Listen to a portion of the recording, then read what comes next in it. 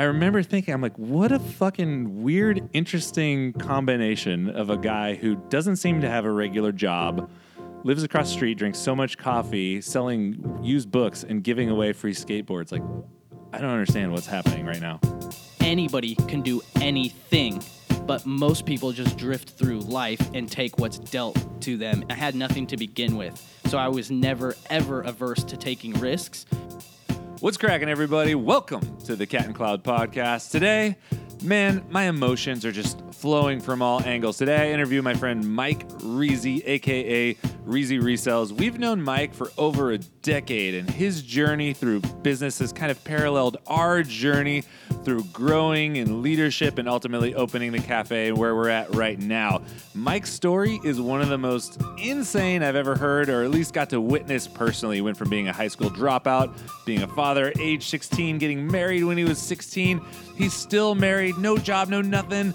Going from all that to going to over $5 million in Amazon sales the last 13 years. He buys stuff and sells it on Amazon, provides for his family, provides for his community, gives it back. He's given to us in so many ways, and to figure out why he's so special to us, so special to me as a friend, you gotta listen. This is nuts. I don't like to use the terms like inspirational, motivational, because there's so much of that floating around, but his story is inspirational, motivational. You can write me all the hate mail you want later. We're going to get into it with Mike Reezy, a.k.a. Reezy Resells. Enjoy this one, y'all. The Cat and Cloud Coffee Podcast is sponsored by Steeped Coffee. Steeped Coffee is a new brewing method that combines specialty craft coffee into a single serving bag. You don't need a machine. You don't have to make a mess. All you have to do is add hot water wherever you go. Each steep pack is individually sealed. It's nitrogen flush, so it stays fresh. And it's got this special full immersion filter. And the filter is ultrasonic sealed, which means it's sealed together with no glue or no staples, so there's no weird stuff floating around in your coffee. Steeped is a Benefit B Corp. They ethically source all their coffee. Their packaging is fully compostable, and they believe that business should be done without compromise. You can get your hands on Steeped coffee packs at steepedcoffee.com. That's STEEPED coffee.com. Asking your local retail stores to start carrying Steeped, or having your favorite roastery reach out and kind of get in touch. If you're in Santa Cruz, come on by any of the Cat and Cloud locations. We have it there for you. Basically, they're just doing their best to change the coffee industry, make your life more convenient with their pre-portioned, pre-ground innovation. So tell all your friends. For me, the vlogs that I like the most are like my travel vlogs, and the reason why I like it is because I'm genuinely excited in the video, and because when you travel to new places, you don't have to have plans because everything's new, everything's excited, and that translates on video, and it kind of like makes your job easier. I'm literally doing the same thing, but what I'm doing is just more like with the camera, same thing, but everything else is more exciting, so it's like it's super important. Like, fresh material is great. Yeah. Getting your brain into a new place that it's never been into is one of the most exciting things for me. We just gave reviews last week, and for my direct reports, the people that work directly for me, one of the questions that I had on the survey is, what advice would you give for me? What's one thing that I could do better? And they're like, take more vacations, because you get so excited when you go out of town, and like you get to see all this new stuff, and you bring that energy back to us, and they'd love that. Definitely. I think I took a long time to realize that too, is that you need to do that. Even like most people probably don't really enjoy what they do for a living. Like a small percentage of people are like living their dream, like or a portion of it, or working towards it even. But it's super important to just have that, right? So you can just keep going through and not just I forget where I was going with that, man. You can go anywhere. Well, you've had one of the craziest stories that I've ever heard of, and maybe I just think it's crazy because I've known you personally for a long time, and I've got to see it happen right before my eyes. But let's rewind this thing really quickly and set like a little bit of a primer. Yeah, let's do it. You grew up where? Santa Cruz, California. And on the west side. Oh, you're a West Sider. I used to think I was. Dude. I used to wear like all red. I moved to the east side later, which you'll hear about in a second, but I used to still wear like my West Side gear. It was super weird. So when I moved to Santa Cruz in 2009, someone yelled at me for wearing all red on the east side. It's a real thing. It was a real thing. I had no idea. It was Just for it the was thick record, like that. Chris got it figured out because he's clearly wearing a blue hat on the east side right now. I got a blue hat. I got the blue hoodie on earlier. I'm dialed in. By the time I moved to Santa Cruz, which was 2009, I met you through the cafe because you lived in the building that we're sitting in right now, which is right across the street from the original Verve where Jared and I were both working at the time. Yep. But your story starts way before that. So how do I even kick this off? Like, you had an interesting childhood. Like, when did you have your first kid? So, I was in 10th grade. I had just turned 16 years old. That's when I had my first daughter, Alyssa, who now weirdly works for you. It's pretty amazing. She's great. It's weird. It's full circle. But so, yeah, I was like a bad kid or neglected, whatever, and I got into a lot of trouble. I learned like how to hustle, how to fend for myself. I sold drugs at a young age. I eventually I was in like group homes and foster homes. I ran away and got shipped off to Kansas to live with my sister, which was the only person that would take me, which was weirdly like meant to be because I met my wife there. So when you say you got shipped off, who shipped you off? Was it your parents? I actually ran away. I was in a foster home or a group home, and they were and it was in Santa Cruz, and they were gonna move me to Fresno. And if you grew up here in Santa Cruz, that's like your worst nightmare. Like I was like, oh my God, like hot, like no. And so I ran away. And I was going to live with my dad in Santa Cruz, and the cops had already been there looking. I couldn't live with my dad because he was, like, on a bad level. But and he was like, I called your mom, called your sister, you're going to Kansas. I had been there before for one summer, so I knew it was going to suck, but it was, like, my only option. My dad gave me $100, which is the only time he really ever gave me any money, and put me on a Greyhound, and it was, like, a 24-hour trip or more, like a 3-day trip, I think. Yeah, 24 hours if you drive, but on the bus it's, like, 3 days to Kansas. But it was weirdly meant to happen because that's where I met my wife and had my first daughter. And then we moved back to Santa Cruz before she started kindergarten. So what do? You're on this bus to Kansas. You're in Kansas. You're 16 years old. Yep. And what was the plan when you land there? You know, your dad gave you $100. What are you supposed to do? Well, my sister came and got me. My sister, it was like, she's older than me. She was married, and I went and lived with her. And then, but was there any plan to go to school or? So at first I couldn't go to school because the California government was like quote unquote looking for me. So I just laid low for like 3 months. Looking for you? Like I ran away. So, okay, I got you. Literally, my social worker was at my foster home when I ran away.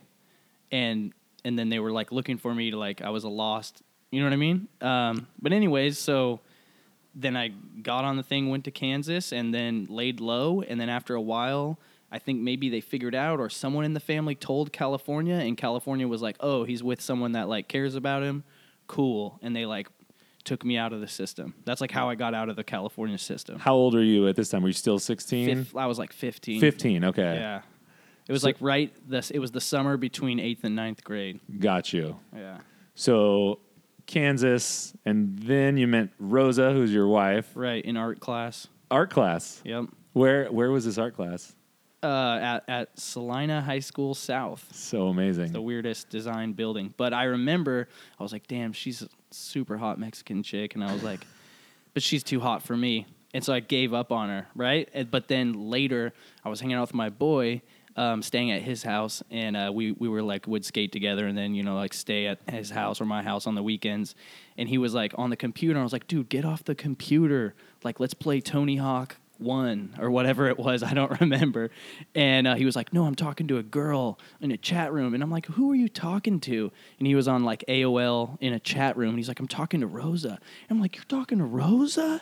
And I was like, back up. Kicked him out of the chair. Slid in a little bit. The rest was, dude, I slid in on the DMs before there was DMs. Pre-DM. Yeah. AOL Instant Messenger. AOL IMs. I am.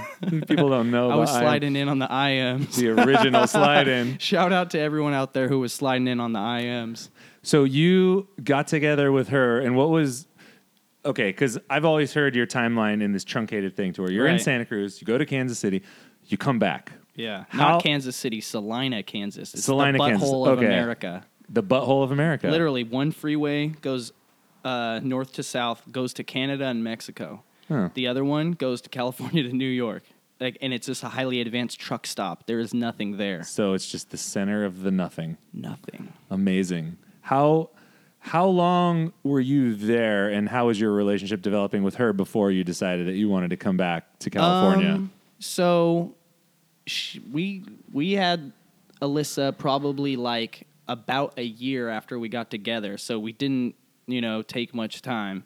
And then once Alyssa was born, it's a crazy story, but Alyssa was born with a birth defect, and not a lot of people know this. So she had a tracheal esophageal fistula, which is like a 1 in a million. It's a deformation of how your esophagus is formated. So there's a bunch of different ways it can happen, but hers, it was just a dead end. It didn't connect to her stomach. So when she was born, she was like turning blue because your esophagus is producing saliva and like all this stuff. And we're in a small Kansas town. So Alyssa took a helicopter right after she was born to have surgery done. And she spent her first 2 weeks in the neonatal ICU. So that was the first 2 weeks of Alyssa's life. And we were in like a bigger town, and we were staying in the Ronald McDonald House. And I remember we weren't old enough to stay there by ourselves, so we had to have family members come rotating shifts like every other night, drive 45 minutes from the other small town to come stay with us. And everybody acted like everything was cool. Then the day we get to take the baby home, my wife's mom wanted nothing to do with me and wouldn't let me come over to see my own kid or anything. And I tried to like get the police involved, and it was like, well, since your wife's a minor, and, then her mom technically, like, owns the baby, can, like, tell her what to do. And this was all, like, brand new news. And that happened, like, in an instant. That was, like, the first 2 days of being back from the neonatal ICU. And we're cool now. What were you thinking at this time? Because I can't imagine you had health care, or how did that work? Or it's just government health stuff. Care. Yeah, and I was super, like, young and, like, full of rage, like, liable to, like, who knows do what, like... long before I had sworn off going to jail, So how did you overcome that to where, cool, so my kid's here, I'm not allowed to come So over? what I initially did, because my sister was like kind of cooler with the situation, but it was still, I was still being told what to do like I was a kid. Like it was just, I wasn't able to do what I needed to do really. I remember we used to skip school sometimes because I would give her a ride to school, and the school had like a daycare program that was like free for us, but it was off-site. So I'd pick up Alyssa and Rosa and then drop Alyssa off at daycare and go to school. But sometimes we wouldn't even go to daycare. We would just hang out as a family because like that was the only way we could all hang out together without any of our family knowing or like trying to get on us, because we didn't have a place to go to. Right. So it's like, this is your little safe place for your quote unquote secret, but not secret relationship. It was so stupid. But eventually what happened was I started researching on the internet and in the local law library about common law marriage. And a lot of people kind of think they know about it. But basically what happened is a long time ago when people were colonizing the United States and they were doing like the westward expansion, they made the common law marriage law, which basically said that if the public thinks you're husband and wife and you say you're husband and wife, you are husband and wife legally. And they made it because you could live somewhere for years before a pastor could come through to marry you. There's no churches. You know what I mean? You could be out in the middle of nowhere. Frontier land, right. Got you. Almost all sensible states ratified this. But, of course, the 4 or 5 in the middle of the United States, Kansas being one, didn't. And the law says something ridiculous like... girls need to be 14 and guys need to be 15, and you don't need parent consent. So you already qualify. Right, exactly. And so what I did was I found a local lawyer. I showed him the photocopies I made. He was like, yeah, I'll do it. I think I paid him $100. We literally wrote a piece of paper that said we are husband and wife as per whatever this law and we say we are. And then him and his assistant signed it as witnesses, and we were married. And I didn't serve. I just like... One night I was, my sister worked nights, I remember, and I was waiting for her to come home in the morning. I had packed all my stuff into my car, and then she has kids, so I didn't want to leave. I was there with the kids. Then she pulls up in the driveway in the morning, and I go out the back door, get in my car, and drive off with all my stuff. And I went to go live with my friend Tyler. His mom let me live with him. And, of course, it was this weird situation. As soon as I moved out, I filed for government aid, and I could now work full-time. So I started working full-time at this telemarketing place.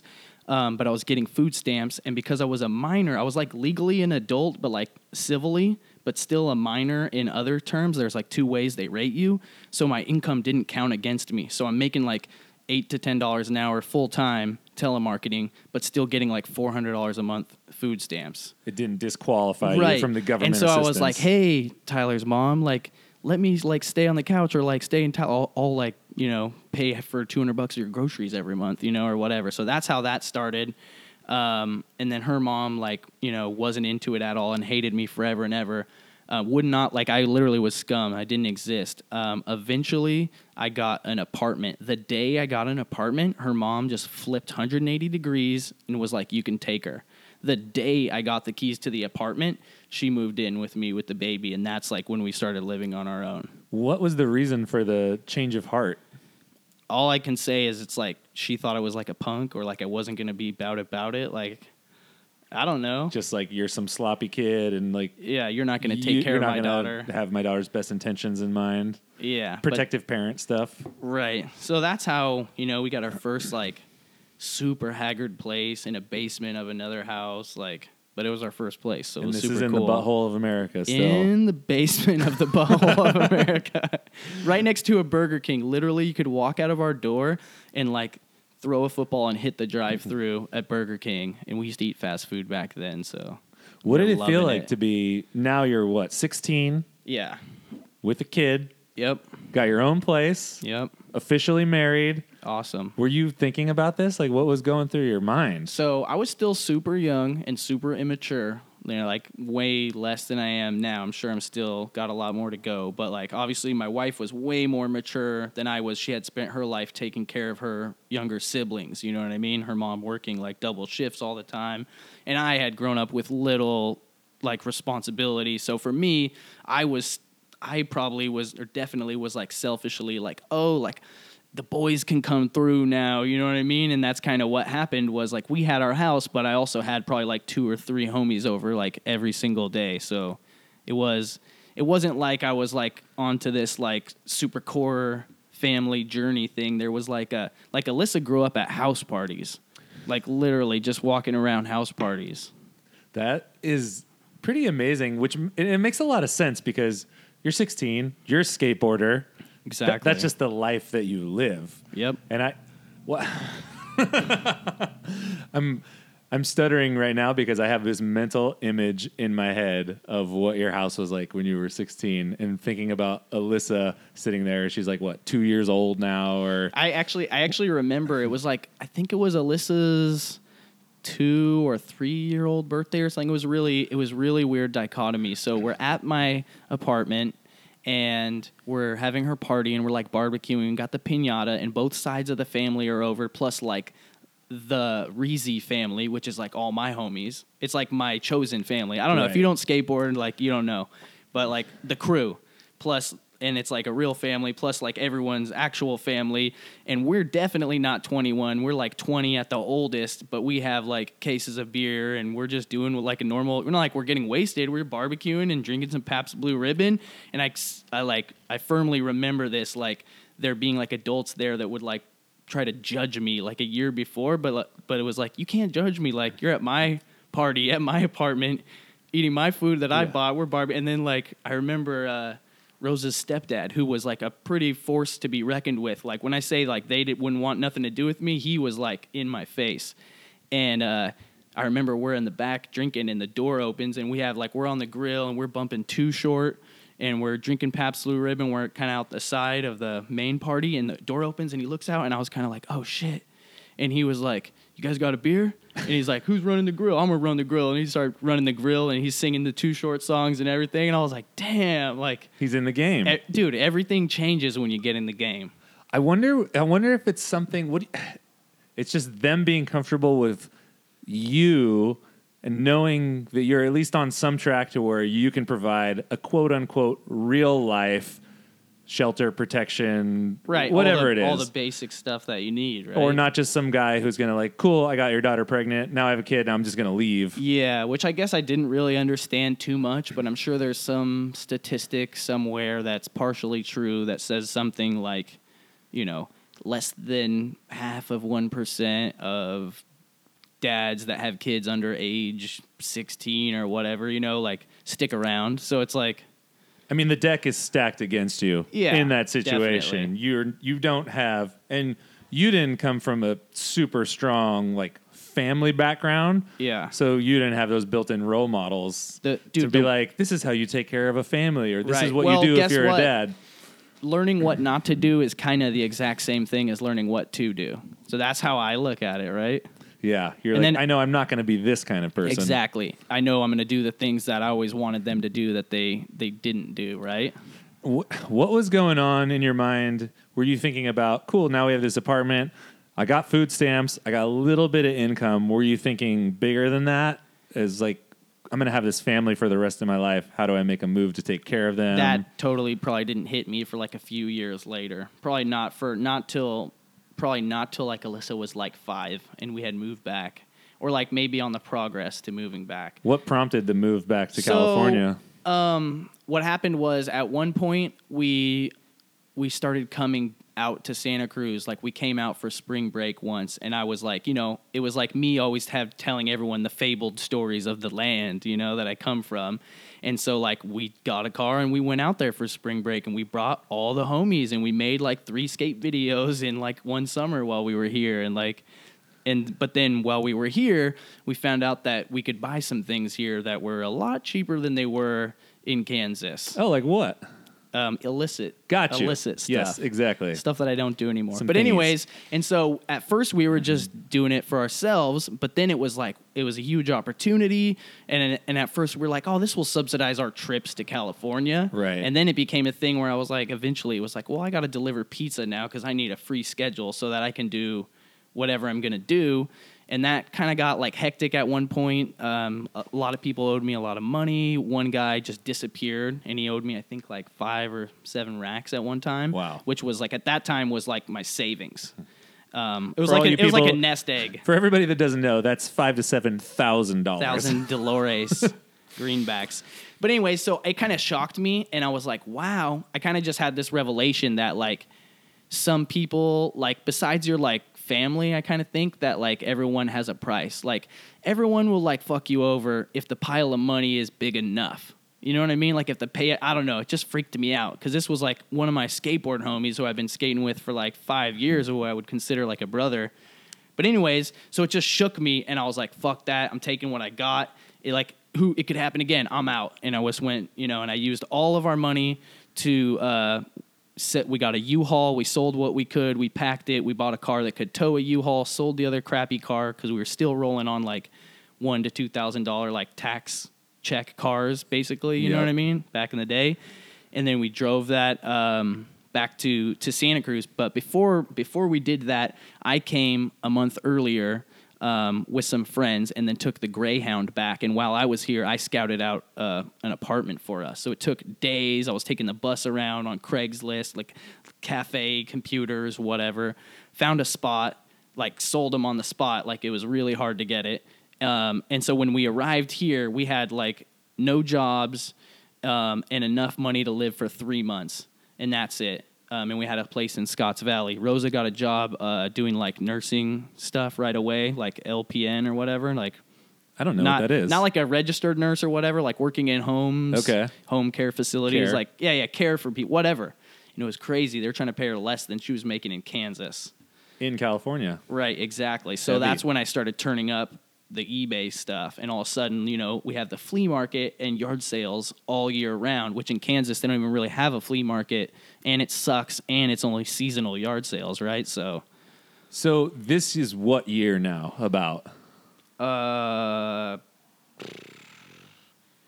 2004. 2004.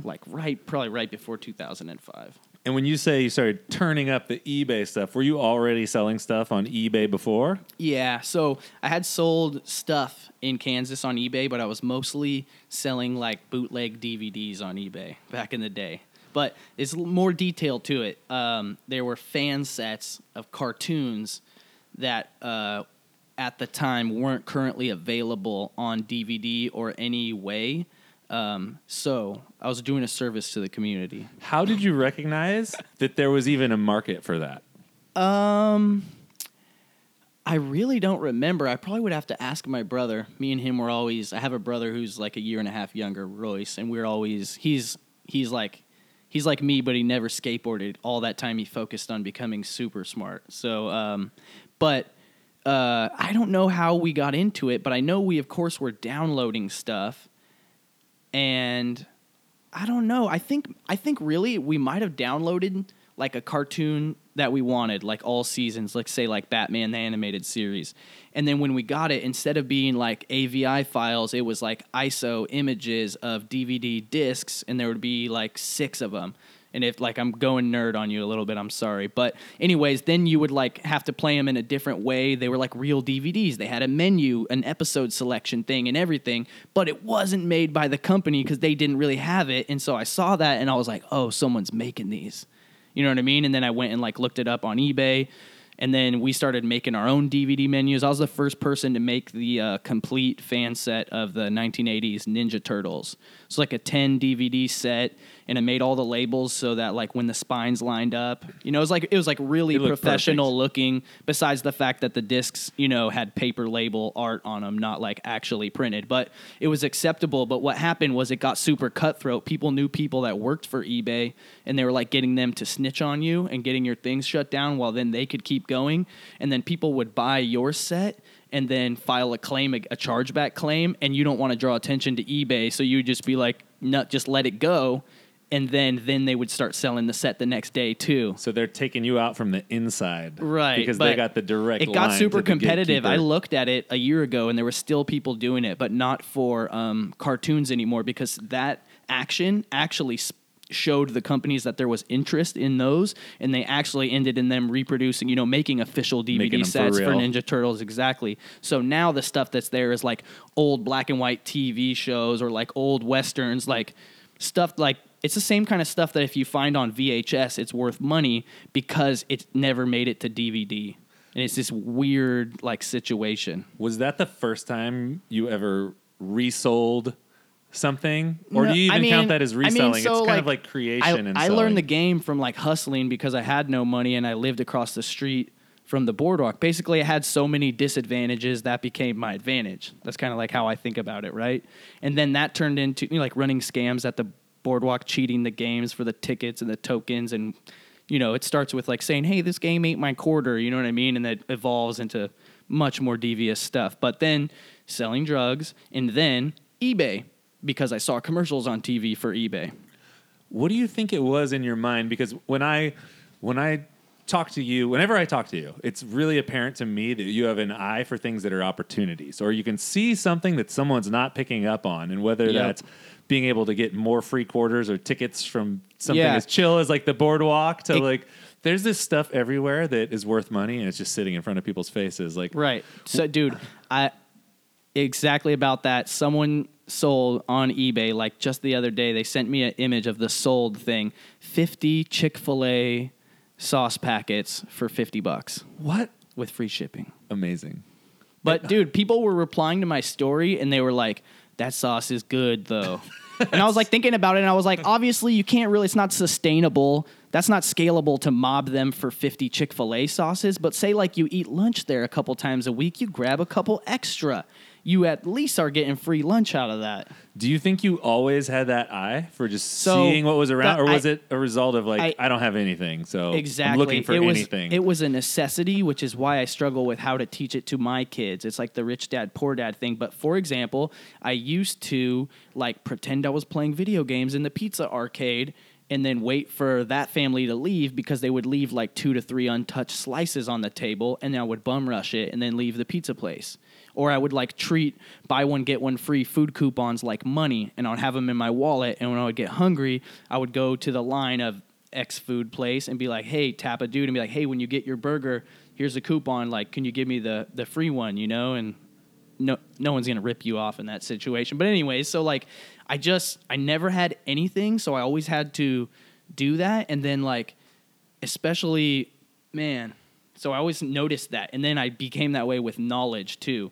And skateboarding kind of helped me do it too, because that was like my first like chosen family that gave me like a reason to like work hard for stuff to try to press people that I respected, which you could only do through hard work. It's the weirdest thing ever. Where are we going on that? I'm sorry. We were going with your ability to see an opportunity and so like understand that. I realized that's valuable with information too. So I was like, I'm not the guy that has the $20 today, but I'm the guy that's going to tell you, you know, how we are all going to go eat right now, or like whatever. Like you have to bring something to the table. You know, if you're just a suck, you just can't hang out. If you're just every time you're just bumming lunch off everyone, it just doesn't work. Like, and even worse, you bum lunch off everyone, and then the day you have $20, you know, you don't show up. Dude, Right. you're out the game. Oh, yeah. Especially if you're in a squad like that and hanging out with skateboarders, because people will call you out. Right. Be like, bro, you never chip in. Right. So You're not chipping in at all. So I've always been like able to notice opportunities to the point where it's like annoying to other people, right? Like I have way more ideas than I can do. I just give them away to people. And I've always been really helpful to like friends with information or knowledge or like just random stuff. Like if I had a keyboard and I wasn't using it and you were like, yeah, I like keyboards. And I was like, dude, borrow this. And you're like, not really. The first thing I think that we connected on, aside from being in the cafe, was I was trying to figure out how to get Adobe Premiere on this computer that I had, and I like didn't know where to get the software, and I didn't know how it worked, and I didn't know how to set it up. And you're like, bro, dude, just meet me back here at like 4:00 or whatever. Got you. We got together, got you, and you had all whatever shit you had. I have no idea what it was, Yeah. and We'll just say that Chris has no understanding of anything. we're getting it from these weird places, Yep. and you set it all up, and But the it important runs. part is you didn't get a virus. I did not get a virus. No No. viruses. It was fully legit, and I ran that throughout the whole life of that computer. That's awesome. And I had no idea how to set that stuff up because even though I had edited video before and Right. I had computers before, I had zero technology background. So I guess I barely remember that because that's just what I do. I'm like, oh, you need help? Like, Yeah. let's do this, you know? And I was just a customer at that point. And then we basically probably just connected off of the fact, like, I just knew you were a skater because you were wearing like core skate shit. Like no one wears like chocolate regularly and girl and like FTC if they're like a poser. No, and especially not in 2009. Right. Which is around this era because that's when I moved here. In between that time from when you moved back to about when we met, did you have any kind of a normal regular job? What are you doing for income?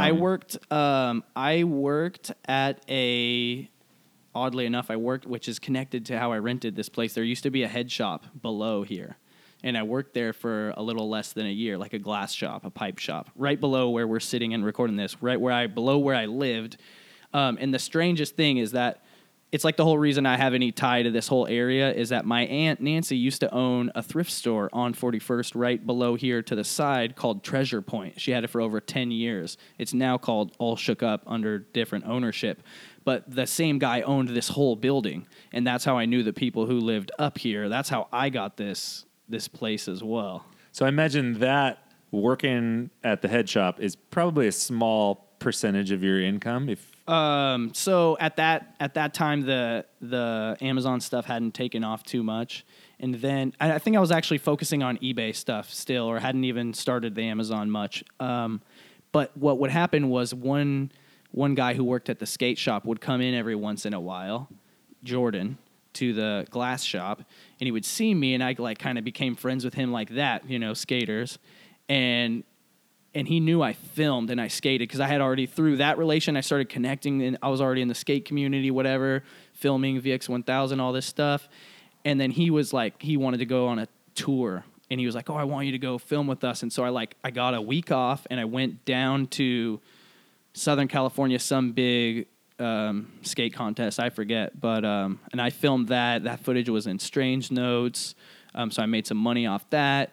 And then just like based off our weekend after that, he was like, dude, I want you to work for me. And then like be able to go, like, I can't pay you to film, but like, you know, I can take you on these trips for free, you know, like when we need you. And I was like, oh, that's the dream. That's a dream. Like the whole dream. Like I had a cush job working in a head shop. It's not very demanding, right?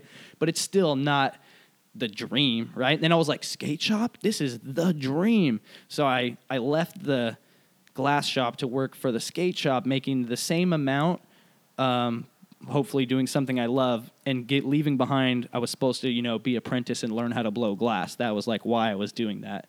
But turns out that's not fun. It's just hot and terrible. Very sweaty. Oh, God. So then skate shop, and then turns out working in a skate shop actually sucks. What didn't you like about it? So the worst thing is, like, all you want to do is go skate, and your boys are, like, coming in and, like, setting decks up, and they're like, yeah, we're going to go to this new park 45 minutes away. Like, there's room in their car. Like, you could go, but you can't because you're tied down, and, yeah, it's just terrible. It's just, I mean, it was cool, right? Because it was the same thing. It was like it's a very cool, shitty job.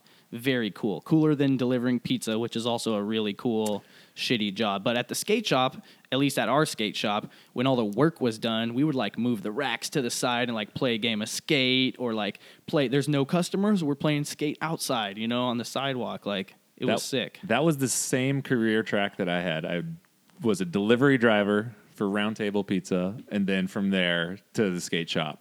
It was That's awesome. It was so real, dude. So you feel me though? Delivery pizza is like a killer, shitty job. It is, and it was at the time. It was amazing. Unlimited pizza, dude. You listen to music. You're all by yourself. And the place that I worked for, we didn't even have to use our own cars. So some places, I don't know how it works now. You have to use your own car, and you get credited miles or whatever. For whatever reason, this Round Table that I worked at, we had a fleet of 3. It was 2 Toyota pickups and then 1 like Ford Escort. Dude, it's sick. All you can eat pizza, listen to your own music, your output, your income is directly related. That was one of the first things I did where like it was a job, but like a real job.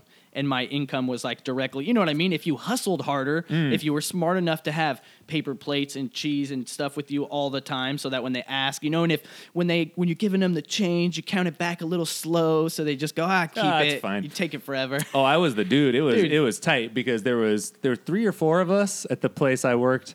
And we were in full-blown competition with each other. We would go in the back, and I'd be, like, planning out my routes. And I'm like, all right, I know this part of the neighborhood.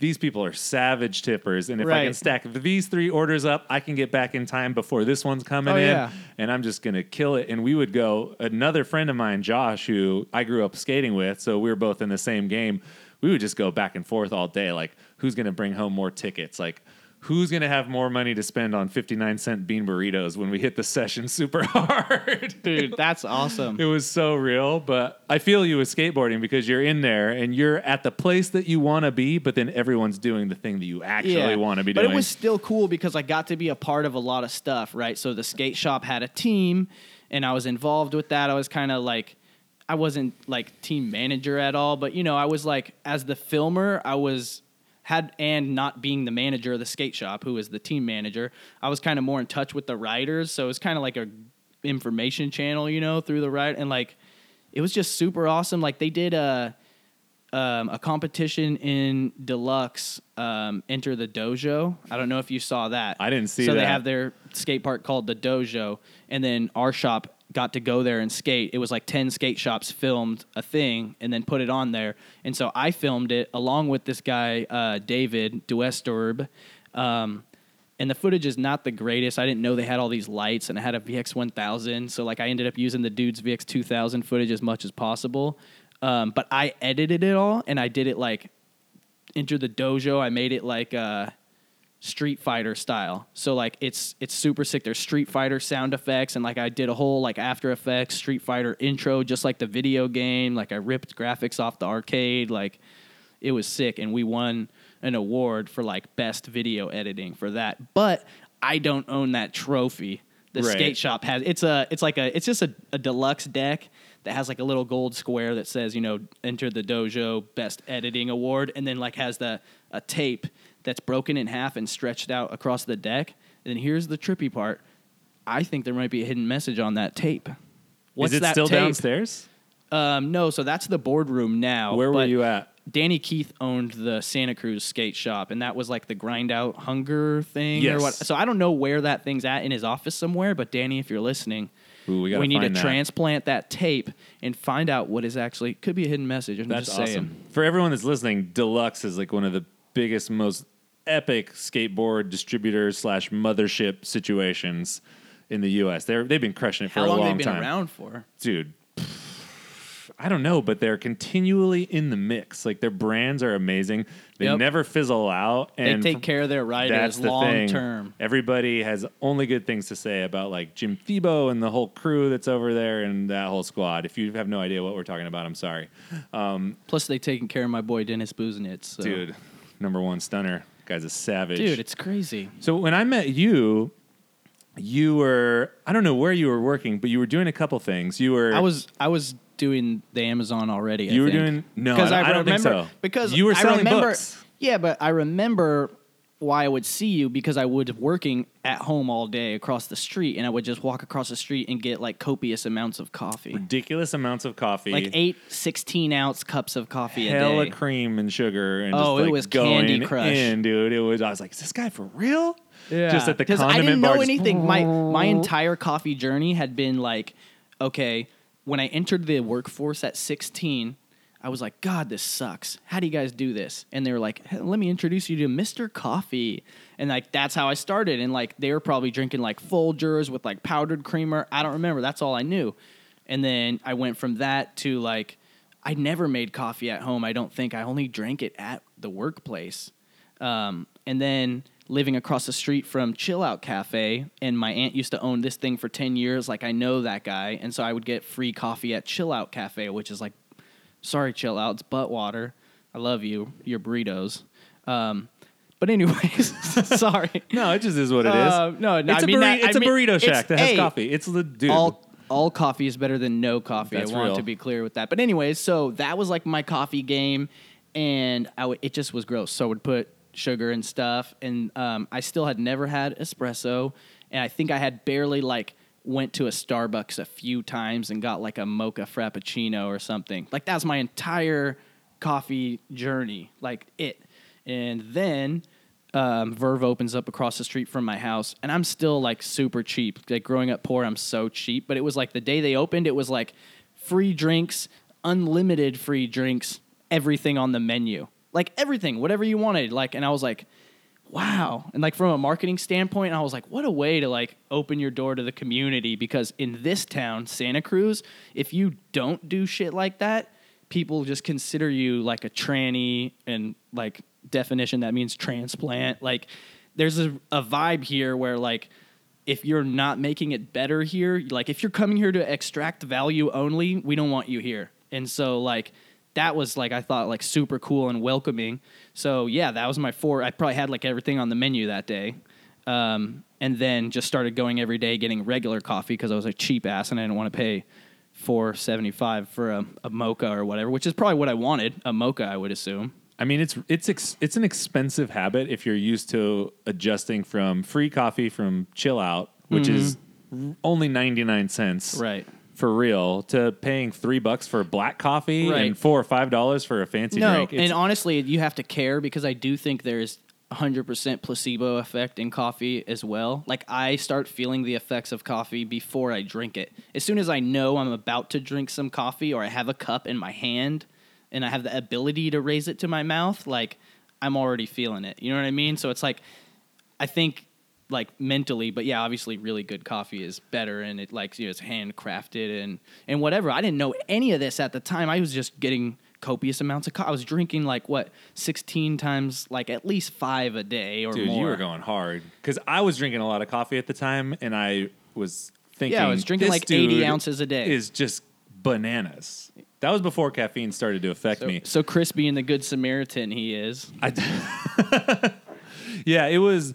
Well, it was really interesting because I was just. Well, one, you were shocking to me. I was like, "That's insane amount of coffee," but I kind of want to. I want to back it up, and I want to know because when I met you, you were already selling stuff, but I remember you were specifically doing 2 things. One, you were selling books, and I wasn't even sure if it was Amazon yet. I guess it probably was, but and to be fair, like Amazon then was not what it is now. I didn't know what Amazon was before then, and I had never purchased anything off Amazon at that time. It was, and back then it was strictly books. Like, I think they had music too. Did they have but music? Pretty much like books, and I think it was like the beginning of starting to have stuff, but it wasn't like now where like you look at someone crazy if they say they don't like buy on Amazon. it was not the default place that you go to find everything that you need.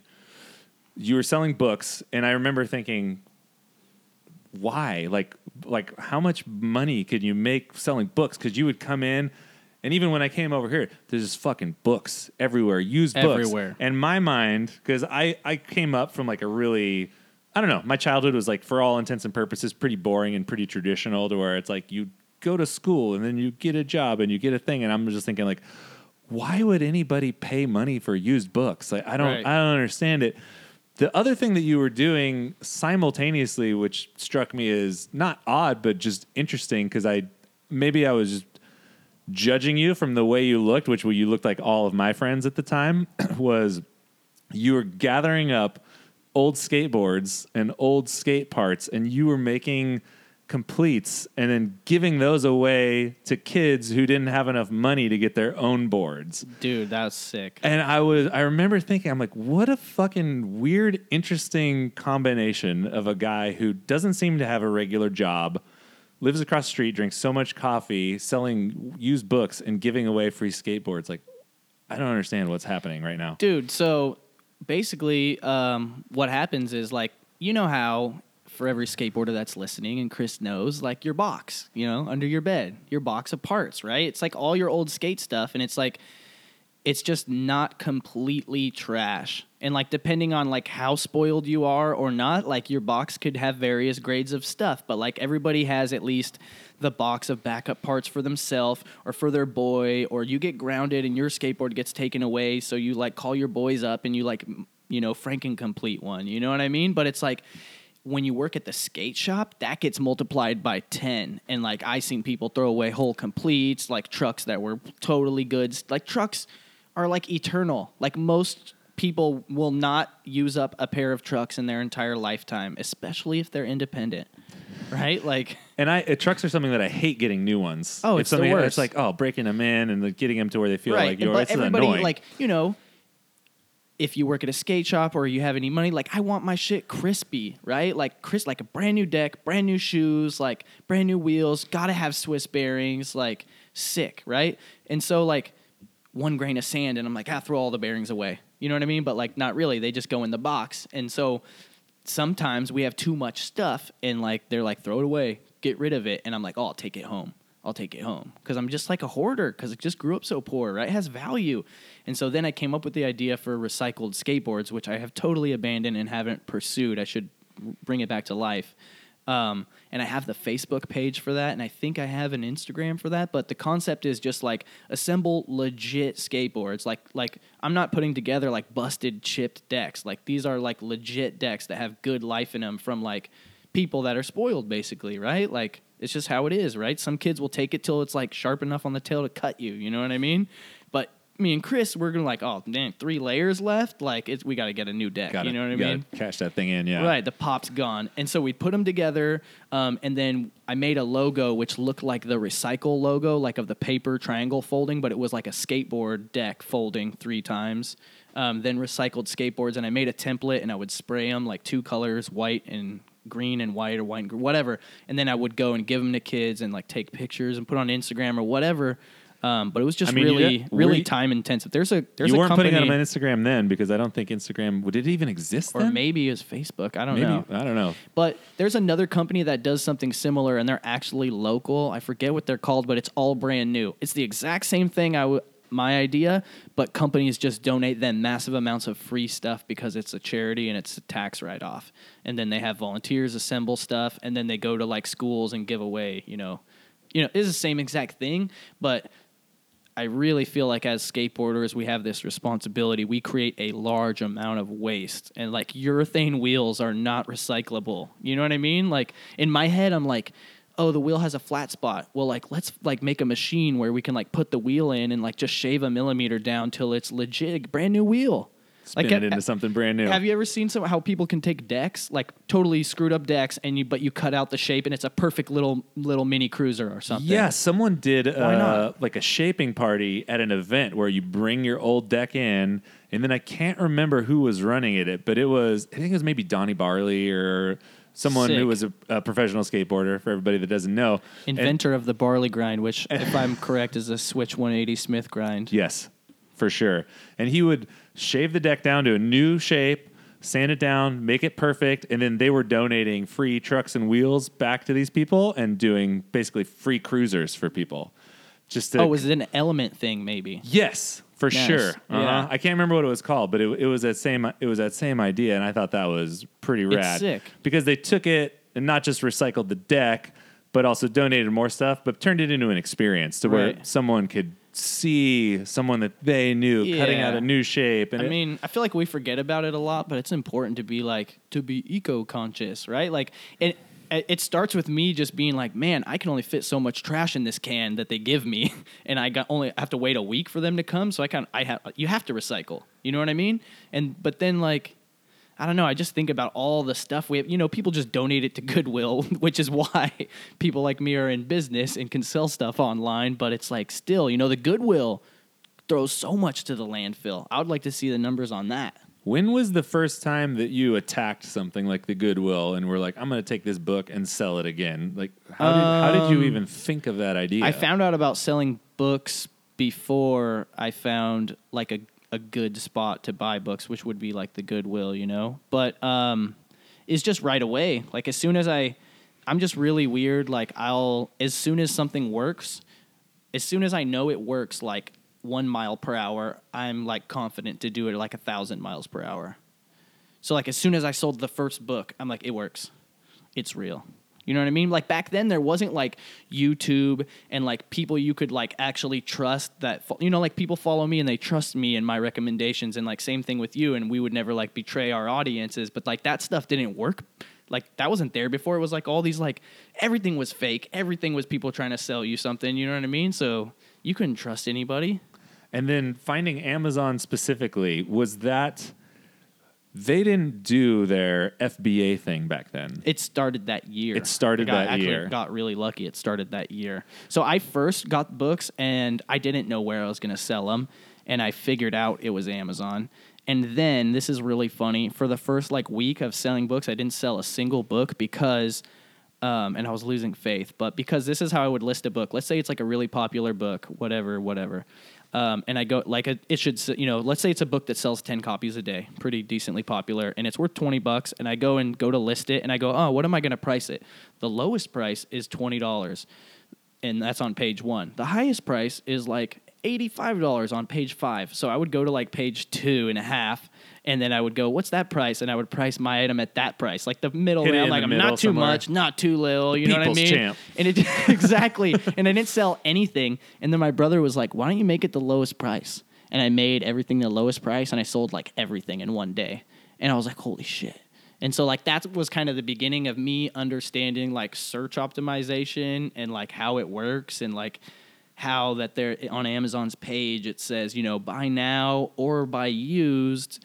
And then like when they click on the buy used, your offer's at the top of the page. And then, it was the beginning of me trying to think like, oh, I've never like searched for something and went to the third page. Like not since 1995. Right. You know what I mean? Like everything you need is in the first page, and like that, or at least that's how lazy we are. If I don't get what I want, whether any search engine, Google, Amazon, a store, whatever I'm looking for, if I don't find it in the first page, I just do another search. I'm just like, that wasn't a good enough search. I'm not even close, like. Yeah, you're not digging through tabs in so, Google. Right. So I had to start thinking how consumers think, and I'm it's insane. Like you cannot make sound decisions based on what you would think. And I always thought that was a great idea because I've always was like, well, I'm a pretty smart guy, you know what I mean? But that's not good. Like you need to ask like 20 average people. That's what you should do. Like average that shit. You know what I mean? Like you'll get in a mess of trouble like that. Yeah, you're so right. Every time I feel like I'm a good point of reference. Like all people are like me. Everyone's thinking the same way. Everyone's cool. I screw myself over. It's like it doesn't actually work like that. Right. No. And just recently I have a couple like print on demand t-shirt stores on Etsy, and I want to make this shop sell more. And I have friends that have similar businesses, and they're outperforming me.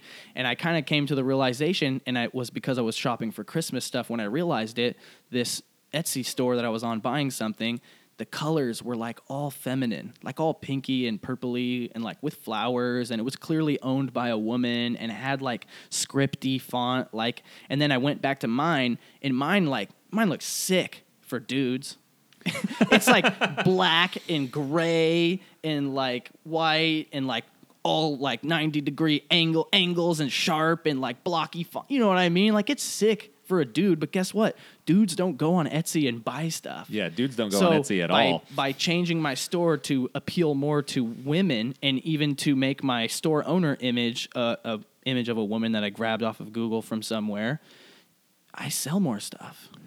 Yeah, it's interesting because one of the biggest extremes of, I got a pretty good gauge of what people do and what people won't. If you would have asked me, can you make a living reselling used books on Amazon? I would have said no. Right. Like, no. Nobody, that's not even a thing. It's not even a real thing. Dude. And then skipping ahead to rewind, like the other year, I mean, how much money did you make selling used books on Amazon? So there's that quote that you have from Gary Vee when he calls you out that plays in your channel. That's, I haven't changed it for a while, but over 5 million gross in 13 years of selling full time. But in the very beginning, I did really well, partially because Amazon wasn't like reporting taxes properly to the IRS. So I had much more like leniency in how to file my taxes. And I lived in this place and I paid $1,000 a month rent. That's it. And so I saved a shitload. And at one point I had over $100,000 in the bank and I lived here. I didn't know what the hell to do with it, to invest or anything. So I made, I spent like 10 racks going to audio engineering school. I got my plaque. I don't use that. I should start a studio though. But, I lost like $10,000 trying to make money in pot stocks. I loaned a buddy $25,000. He fucking disappeared. Like, it's madness. But anyways, and then on top of that, like, my life upgraded, I pay, multitudes more for rent now, right? And I have a much nicer car, 2 cars. I just bought a new car, so it's like, you know what I mean? Money's just, it evaporates, right? It evaporates, but must be a really weird feeling to go from having your dad give you $100 and say, have a great time in Kansas, right, to one day opening up your bank account and having $100,000 in there. Right. It was weird because I had always grown up thinking that if you had $100,000, you were rich and you made it. And when I had $100,000, nothing changed. I wasn't any happier. I mean, long before $100,000, like the basic stresses of not, you know what I mean? Like it's been years since your lights got shut off. It's been years since the fridge wasn't full. You know what I mean? Like, you just you elevate. You were having your basic needs met, right? And because I grew up so poor, that I don't like. It's hard for me. I have to learn and like teach myself and force myself to want. Like, I don't want a Lamborghini, but I want to hang out with guys that have Lamborghinis or like yachts or whatever, because I just want to be around that energy of like, it's possible to get a yacht. It's possible to get a private jet. You know what I mean? When you want to go somewhere, like, not because I just want to be driven. I want that to be the normal. You know what I mean? Right. It's not about having the item. Right. It's not. It's about the chase. It's like, right? the ability to get the item if you want to, because you put in the work to do what you needed to do. It's because the reality is anybody can do anything, but most people just drift through life and take what's dealt to them instead of, it's harder to get what you want. You have to like master this thing of brainwashing yourself, of believing in yourself forever and like never giving up. I read the comments on your channel sometimes, and it's not fun to do. It's sometimes. A mix of people who are incredibly excited about what you do, and then there's a mix of people who are just calling bullshit on everything. I share them on social media because for me it's just like I'm just gonna blast them, and it's like I'm not mad at them, but it's insightful in a weird way. It's like studying that. It's like a core sample of the average American psyche. Like the other day, some guy, I made a video. I sold 134 pairs of shoes on Amazon. I bought them, whatever. And he was like, is it just me, or do those shoe boxes look empty? It's just you. Yeah, I was like, yeah, it's just you, dude. And as a side note, like, this is the normal type of comment that I get. And it makes me think and I'm pretty affirmative that the average person is so narrow-minded and so like afraid of really believing in themselves and really trying that they just project that as the default of nope, not possible, negative, he didn't do it. I'm not going to believe it till you show me. What value is there in that, right? Like, I'm the opposite. I used to be like that. Now I'm the opposite. I'll believe you. I would rather have the wool pulled over my eyes and have wrongly assumed something positive because the outcome of that is nothing versus assuming negative, because you can't have negative thoughts without feeling negative because they're created inside of you and they flow through you, right? So it's like, why spend time? Why is negative your default? It makes no sense, because when that backfires, you look like a complete ass, because like there is shoes in the box. It's just you know? And the other side is nothing. It's great. It's like, so what? You felt good for a while. I wonder, I mean, I can resonate with where they're coming from, because if I saw that looking from afar, I would be like, what, dude? No way. What? Seriously? Like, Right. Is he really making the money that he's saying he's making? Is Right. it really? And the other thing, too, is I'm sure it's probably going to increase as I become more successful on YouTube. But Oh. I mean, I get the same comments from day one till now. I get much more of them now that I have 70,000 subscribers instead of 20,000. It's something that's really easy. It's something really easy to latch onto, and it's something I think that's really easy to call bullshit on. But I fucking love it, and it makes me laugh when I read those things because I'm so close to you and I've seen the whole journey. And there's levels to what you're doing, and you're really good about sharing a lot of it with people. But what people can't see from a video is the amount of energy that you put into taking something from nothing to where it is now. And it's not, you can call it grind, you can call it hustle, you can call it whatever you want, but it's like, it's work. Yeah. And I see it, and it's not as easy as showing up, buying some boxes, and then just like cashing it in. So when we first got started, this is something we did, and most people would not do this. So I sold the first book, and I was like, babe, this book thing works. Like, I just made the fastest legal money ever, and I have the ability to like do it 1,000 times a month. Like, we could be making a couple hundred, 500, 1,000 a month. I was pretty sure of it, but we didn't have any money to buy books. And so I was analyzing our budget, and the only money we didn't have to give away was the food budget. Like, everything else was someone else's money. Rent, lights. It's not really my money. I was holding on to it, right? Spoken for. Right. But the food. And then I was like, huh. And I was like, okay, well, I used to eat at churches, get food from churches, you know what I mean? Food banks, whatever.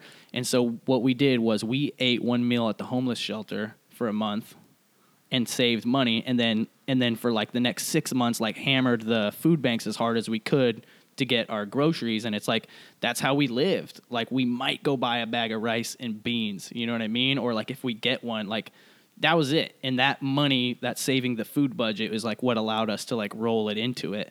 But a lot of people wouldn't do that, or like their wife wouldn't take them up on that offer, or they wouldn't be able to sell their wife on that dream. Like, literally, I had to sell her on it. Like, you have to be a salesman, right? Like, what was her response when you're like, we're going to save our food budget and eat at the church and the homeless shelter?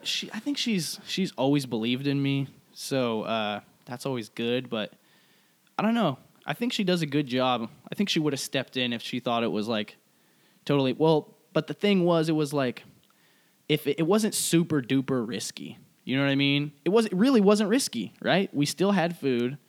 We could pay all our bills off of her check. You know what I mean? And then it was like unknown opportunity, which is like, I'm always been searching. Like, dude, since the day I got my first like AOL disc, you know what I mean? Like, I was like, there has to be a way to make money with this damn internet, right? Like, there has to be. There just has to be. Like, I remember I used to fill out surveys, or like I would get checks in the mail for like $6.02, and my mom would be like, "What is this from?" And it would be like a survey, or like I would run banner ads on my own computer, and they would pay me to run banner. I think I'd use their browser, like some crazy stuff. All of those things blow my mind. I am continually blown away by you seeing that opportunity, and I know that's something I'm revisiting over and over again. And I think that's why it's so interesting when people call bullshit on it, because there's literally opportunity around everyone all the time, but you have to be willing to cash it in. And cashing it in sometimes means being a decent decently uncomfortable for a decent amount of time. Right. Well, growth doesn't come from comfort. That's for sure. And it almost, I'm wondering if there's this, there's probably something about your extreme level of uncomfortability in where you came from. Right. Versus people who are commenting on your channel who they probably, the bulk of them started life as like regular people, like cool, like mom and dad are home, or at least one of them's home. And I Right. was never, I was never in foster care and I was never struggling for money. Maybe we weren't rich, but I wasn't fucking stealing or three slices of pizza Right. like at the pizza parlor waiting for people to ditch on their Yeah, meal. like That's nearly not, secondhand. yeah, that's not like most people's experience. So maybe what they're not saying is I don't believe you. They're just saying like I don't have to do that. Right. No, Therefore, people even say won't. things like, looks like too much work to me. Right. And in the reality, I'm like, well, first of all, you're not thinking fourth dimensionally, Marty.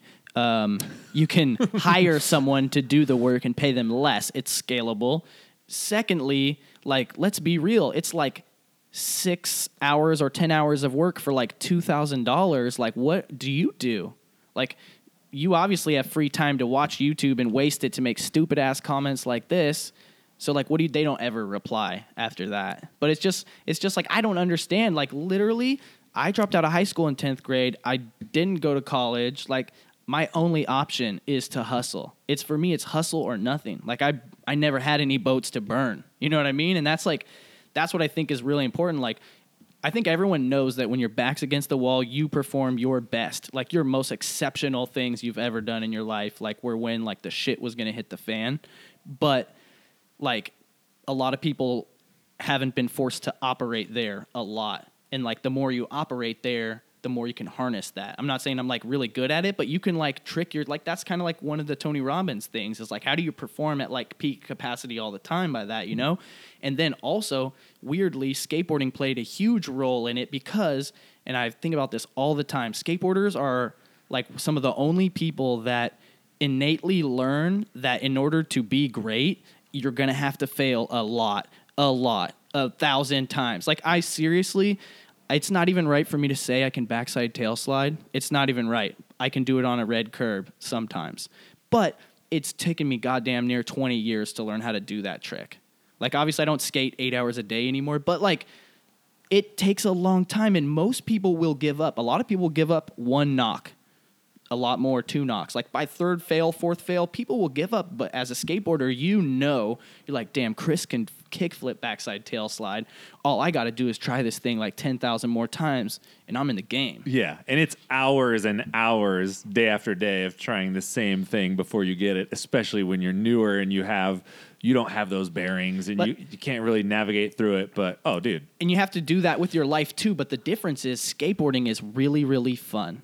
To do that in life, you're literally doing it sometimes for things that are not fun, but you have to like keep in the picture. Like hopefully you're working towards like your bigger picture, your dream, your passion, and that's the only way you can actually do it. You know what I mean? The interesting thing about how people are saying, "Oh, it sounds like it's too hard for me," and you're like, "What are you doing with your free time?" Is I just read James Altucher's book, and it's called Choose Yourself, and one of the main points that he drives home is you don't have to accept these people who are the quote-unquote gatekeepers. And most of these people who are commenting negatively on your stuff probably have a regular job, which there's nothing wrong with. Right. But they still have someone that they need to answer to, and maybe it's a lot of work, but you can go and work 2 hours a day for yourself. You can go and work 15 hours a day for yourself, but you are working for yourself doing whatever you want to do, and your income is basically infinitely scalable. Like whatever you want it to be, there's a direct correlation. To where it's if you work for someone else, for most people,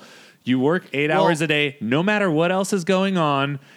Well, your income's not scalable, right? And you don't necessarily like which one is actually harder work because we've been programmed. You've been programmed to believe that the 9-to-5 life is easier because you've been trained to believe that making decisions is stressful. When in reality, making decisions is the only way you control the reality around you, right? I was thinking about this the other day. Someone was talking about the Joneses. You know the Joneses? Like that's that family that like the Joneses. fuck the Joneses. But So where does that start? And I was thinking about it. I was like, man, I've worked for myself for so long. We homeschool my 6-year-old. Like, I don't even know who the fucking Joneses are. I keep to my damn self. And so I was thinking, why does everyone else know who the Joneses are? Where does that start? Like, and I was like, it starts in public school. You come to public school and you worried about what Tony and Tommy got. You know what I mean? And then he got a boombox, you know, and now you want a Wii U or Nintendo, whatever. You know what I mean? Like, my daughter doesn't want any of that stuff because she doesn't go to public school. She doesn't even know this stuff exists. Like, kids are going crazy and, like, temper tantrums for stuff my daughter doesn't even know exists.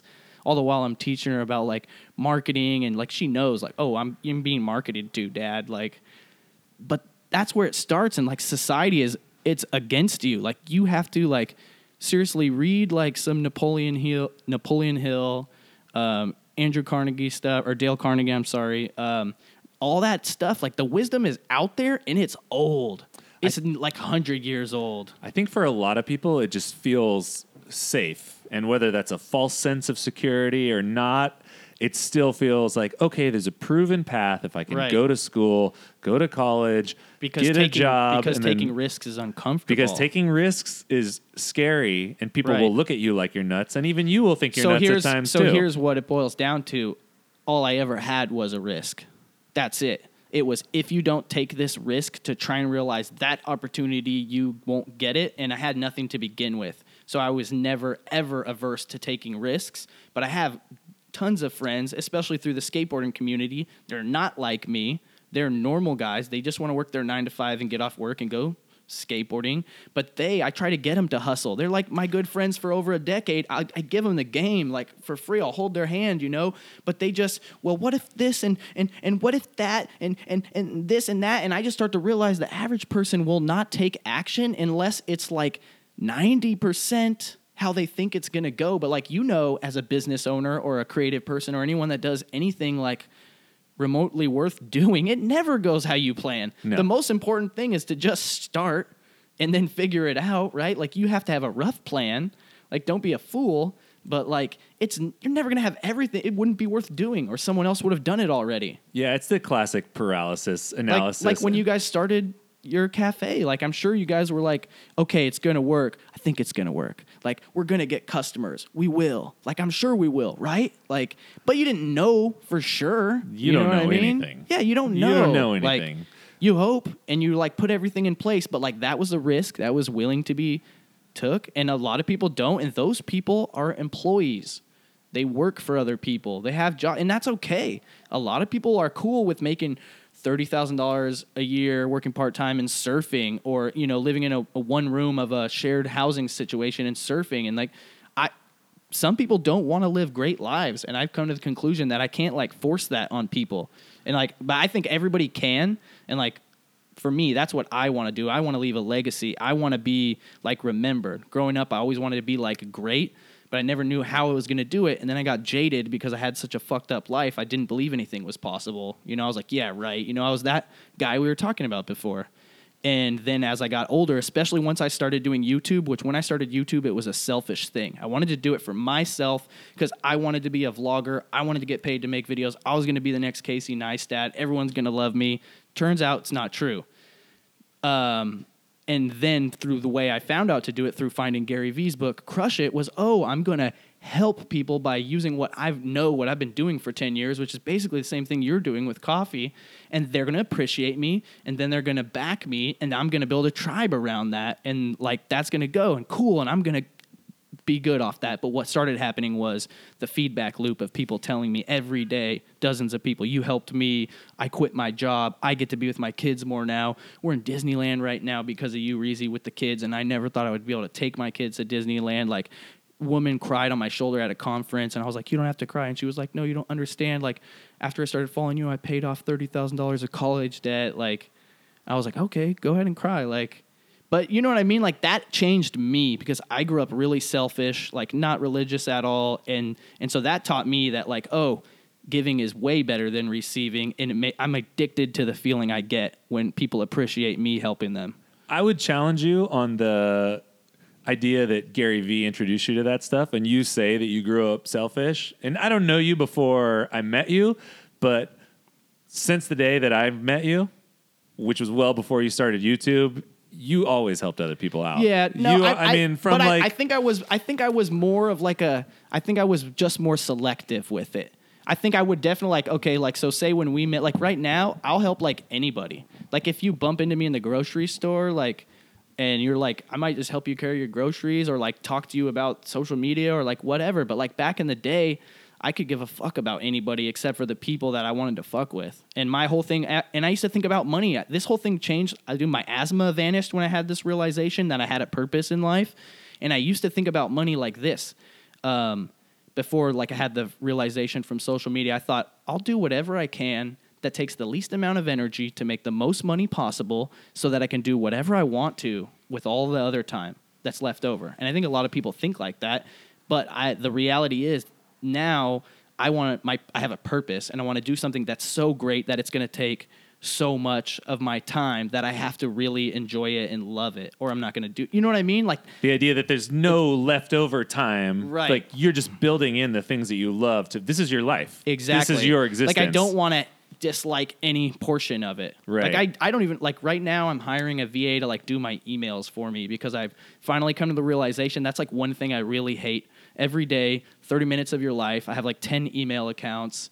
It is ruthless, you know? And I realized it because I would go on vacation, have a great time, forget to check email, surprise the world didn't end. Then I would come back, and that's one of those things that I really hate about coming back is like getting back into the grind. And I was like, how do I make it so I don't have to get back into the grind, you know? And so like that's the first step. I'm like removing all these little things I hate doing so that I can do what I like to do the whole time. That's it. What's your favorite thing about making the videos and being that person and sharing that information? Is by far when people tell me it helped them out and it changes their circumstance. So the weird reality of it is because I get so comfortable at such a low number, which is what I was talking about earlier, I need to learn how to elevate that higher, that a long time ago, I would rather have you make $100 than me make $100. If you need it more than me, I want to help you make it. Like I don't need it as much as you do, and it's really weird, but that's just how it is. Like I get more than $100 of fulfillment from helping you make $100 than I would get from actually holding $100. What do you think keeps you giving back in the same way that you always have? Example, on one of your latest videos, you do the shoe haul. You go to like Ross and then you go to the Nike store or whatever. And then afterwards you go and you buy a bunch of Starbucks gift cards. And then you go back into the store and you're giving these gift cards to the people, to the employees, that helped you out. Like, right. So because when I go to the stores, I'm not buying like one pair of shoes. I'm buying like 10, 20, 100 pairs of shoes, $5,000 of stuff. It could sometimes take like an hour to check me out. It always takes longer to check out than it does to round up the merchandise. And so when you develop a good relationship, they'll do things like they'll assign like 2 cashiers to you, or they'll start like ringing you up on the mobile on the side before. So like when I'm done shopping, I'm already ready to pay and check out versus waiting in line for an hour because they did a suspended transaction on the mobile or whatever. You know what I mean? Or just even having the workers who are paying attention know that those 10 pairs of shoes right there, those are mine, and they're going to take them to the front for me to my stack so that I can just go through and get what I want and stack it in the aisle, and then they'll take it. Or, you know, maybe they know when I show up to bring me the flat cart, you know what I mean? Or whatever. I just appreciate that they're helping me, and I'm putting more burden on them. I think the managers appreciate it because like their daily sales numbers are like go up a lot, right? And that looks good on their dailies, but the employees definitely aren't getting paid more to help me, and it's like far and few between that. Like they're great employees. Like I almost want to steal the ones that are great employees, but so I just let them know they're appreciated and just give them a $10 Starbucks card or whatever. You know, it's like it goes a long way. I don't expect anything in return, but it's just like a human thing. I'm humanizing myself. I don't want to be just a customer. I want to be the customer you like. You know what I mean? And I do the same thing with anybody in real life, and it's just important. Like, why make your life hard? Like, make people like you. You called me, Jared, Charles, when we were opening up. We were running our Kickstarter program. And you're like, hey, guys, I want to meet up. Let's hang out. and we met right behind there, like in the back on that picnic table. Oddly in the back of Verve. In the back of Verve, which was the place that we all met. So it kind of made sense, even though we're building a shop around the corner. And you just stroll around, and I don't remember what you said, but then you just reached into your pants and pulled out fucking roll of like $1,000 and gave it to us. And you're like, hey, this is for your Kickstarter. Kickstarter takes a percentage of your profits. You won't need to like tax this if you don't want to, like make this work for your business. And I was just fucking blown away, dude. I didn't even know what to do. It was like really confusing moment for me. Well, as a business owner myself, like I like the Kickstarter percentage, whatever, it's like 3%, 5%, whatever, not a big deal. But the other part, which I'm not going to incriminate anybody here or whatever, was, who knows, who we all have accountants and they did their jobs. But yeah, it's just so much better to have liquid cash. You know, you can do whatever you want with it. Right now, it's ready to go. Yeah, and I mean the percentage aside, one, the generosity was amazing. It's not a little bit of money; it's a lot of money. And also, just to even think of it in that way, I thought was really, really thoughtful. So, what makes you want to get up in the morning and be like, "I'm going to give these guys $1,000"?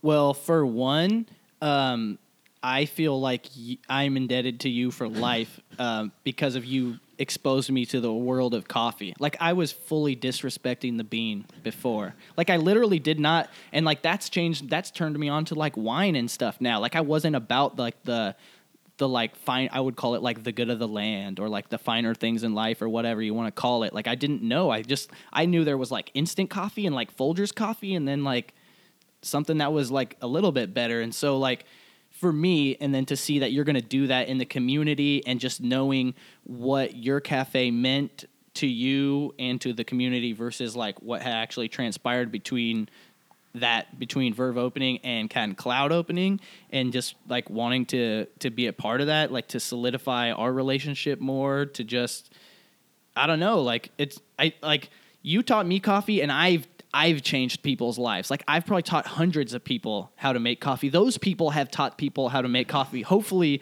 the information's not too watered down yet, but like the moral of the story is that like I guarantee like thousands of people are making French press that were previously like just on Mr. Coffee. And that makes me super stoked. And I don't even remember if we were talking about, were we talking about, yeah, we were talking about coffee. we get coffee in the mix. And then just so everybody has an understanding of what's going on at your house, like what's going on at your house? What is your coffee setup looking like right now? Currently, I have a Oscar by Nuova Simonelli, Italian home machine. Do you know when these were made? I think they were made in the 2000s. That's probably a mid-2000s machine. Yeah. And so it is a consumer machine, but it's like a high-level consumer, almost industrial. It's like almost a legit. It's prosumer, I think. Prosumer, yeah, prosumer. It's got a legit like 58 millimeter portafilter. Yeah, everything's full size on it. Everything's full size. It uses standard parts. It's a single boiler though.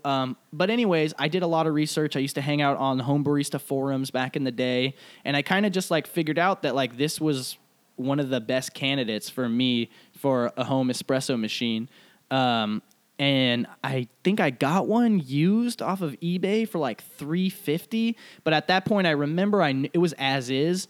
But being a seller and also knowing a little bit about coffee, I knew the seller didn't know if it worked or not, and that's why he was selling it as is, because he didn't know how to test it and he didn't have a portafilter.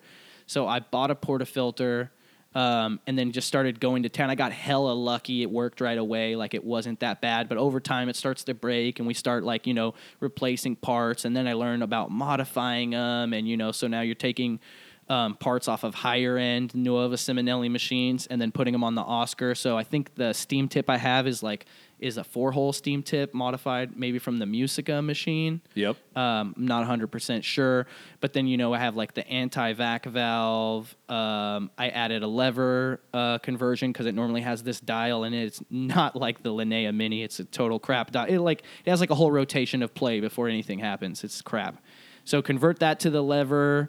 What else did we do? Added pressure gauges into it, so it got 2 pressure gauges, one hooked to the group head, one hooked to the boiler. And there's a couple other things. Like the only thing I didn't do yet is like plumb it in, but it's just I'm not a plumber. I don't want to mess with. Yeah. I don't want to come home and have like water all over the house. It's probably not worth it. Yeah, Because you're making how many drinks a day? 3 or 4? I'll make like 2 to 4 espressos a day, and if Bae wants something, Alyssa gets fired up once in a while and she'll make a few drinks, but like she usually just wants to make them and not actually drink them, and I'm just like, great, like. And Rosa She just comes to show off, right? Rosa drinks mochas, yeah? Yeah, but strangely enough, she's actually drinking plain regular coffee now. Okay. And like her journey is like a journey inside of my journey, which is crazy because she didn't drink coffee at all. First thing I got her to drink was like a Starbucks Frappuccino, right? And then from there, I started getting her to drink mochas from Verve, which was good. And then we started to shrink it down. I was like getting small mochas, right? Same amount of coffee, just smaller milk. And then, maybe she did some lattes, but then I just remember like rainy day, and like all we had was like plain regular coffee, and we didn't want to go outside, and like she had a regular coffee. That was the transition that was point. It. That's a full transition, and now she just drinks regular coffee. So I make her. Hopefully you're not listening, Rosa, but I make her Americanos, right? Just because I don't want to take the time to make a single cup of coffee, but I secretly am adding less and less water. Shrinking her down. Shrinking it down. Pretty soon you'll be drinking You'll be drinking Rosa. espresso, no big deal. Yep. But it's so weird to me. Like it's only because I care. Like it hurts my soul. Anything like hack and chop grinders, instant coffee, Folgers, like all this stuff just hurts my soul. And I literally feel like I could dedicate my life to traveling the earth and educating people about coffee. Like it's that important. Like how could I have been so blind to this substance that I had been consuming so much? How does that even work? Because you know food, let's eat natural, organic, less ingredients, but then you're just drinking and you know nothing. And now I know so much. Like I know processing, like regions, like roasting, like everything. And I don't know the whole book, but I'm just saying like I know how it works and I know what I like. And it's like it's a whole different universe from just drinking whatever coffee there is. I mean, you brought a kilo of coffee over to my house and are like, I'm going to make shots on the Mini. I really wanted to use the Linnea Mini. I thought you might have coffee, but I thought you might not. So you were right. I did not have any coffee because bag secured. Well, you have a subscription, and then half of that goes to SG. Yeah. So we have a wholesale account for our business, and it's split because we're OGs. Deep in the game. Yeah. Man. It's so awesome though. What I really love besides educating people about coffee, I love it when someone comes over to my house and I make them a coffee and they tell me it's the best coffee they've ever had. That is the shit. Like I love it. Like it's insane. And to me, that's a problem. That's a problem that like 50 to 70% of people could walk into my house and I could make them a coffee and they could tell me it's the best coffee they ever had. That's a problem. I think the world needs more of that, though. And here's what I'm saying. The coffee industry can be so insular. So when we go to events like the big SCA event every year or the barista competitions, the percentage of baristas to regular people is really high. You got like 95% baristas and like maybe someone happened to come in there who's into food or something. Coffee stuff. It's fancy coffee stuff. So there's all this rad stuff going on. But we're preaching to the choir. No one new is coming home with this newfound love. Like, oh my God, I just discovered that coffee's this whole new world that I never even heard about. And that's why I fuck with you, dude. That's what I'm saying. You're the everyday man's fucking barista. And that, I think coffee could use more of that in general. Just like share these experiences. We talk about your story all the time because there's a judgment in coffee against people who come in and they'll get things that we don't consider to be core. Like we 16-ounce Candy Crush. Like 16-ounce Candy Crush with half the carafe of half and half and, fucking 10 scoops of sugar or whatever. But you saw that as an opportunity to educate a customer and create a lifelong literally, I am the best billboard for you and whatever you're doing. I just endlessly just spread the message. But that's just like, you can't get that if you would have just been like, oh, fucking Candy Crush over here. Yeah, and more than that, it's if you're in a place that's not hip to what you're doing, or you have people come through the doors that don't understand you, what's the number one thing that you can do? It's just be their fucking friend. Like, care about them as human beings. Give them the experience they deserve, regardless of what they get or not. Like, maybe people just come in, they just want chocolate croissant. Maybe they don't want coffee. Right. Maybe they want the sweetest, gnarliest drink that they have, or maybe they want something that you don't even have. And it's not like you're drinking espresso because I showed you the way of espresso. Like, we became friends because we became friends. Like, we had good rapport, and over time, you're curious enough to be like, dude, what is that thing that you're drinking all the time? Like, I want to try that. I still don't remember if I asked you or if you asked me if I wanted it. Because if it was you, I was going to say, how long were you plotting on trying to get me? You're like, man, I'm going to try and see if this guy. No, I'm pretty sure my memory serves that you asked me, and it was one day that you came in, and we're getting your regular coffee, and then we're just like, dude, like, what is the deal with that espresso that you're drinking all the time? Like, why do you like it so much? Right. And I made you one and didn't charge you for it because I was like, oh, dude, you have to try this. Right. Like, you just got to get on that level. But you never would have asked if we hadn't built that rapport, or if I was like vibing you out for being that asshole that's cream and sugar. Also, on a micro scale, the sample, that's like the thank you. It's the thank you economy, basically. But the sample, like, crack dealers invented that ages ago. Like, you got to give it away. Like, I may have never, ever got in the game or tried espresso if you wouldn't have gave me one for free. It's the best thing to do. Because I remember, even on opening day, I didn't have a raw espresso. Free coffee all day, free espresso. Like, if there's literally almost zero downside to giving someone who's on the fence about something for free. Right. It's like the cost when it's made out of beans and water. Like, the raw product cost to us is super low. It costs more for labor to make the coffee, probably, almost. And then even if you hate it, like, let's say I gave it to you and you're like, this is disgusting. Whatever. We still had that shared experience to where, like, I opened up to you. We did something together. Cool. Right. Maybe it's not your jam, but that's awesome because it brings people closer together. And there's value to that, whether you just go back to getting your regular coffee with cream and sugar or not. Right. And it's this long play that people aren't seeing, and people are like, I only want to serve coffee geeks. And you can come into a shop now, and you're the coffee geek, and you probably know more about home espresso than the person working behind the counter.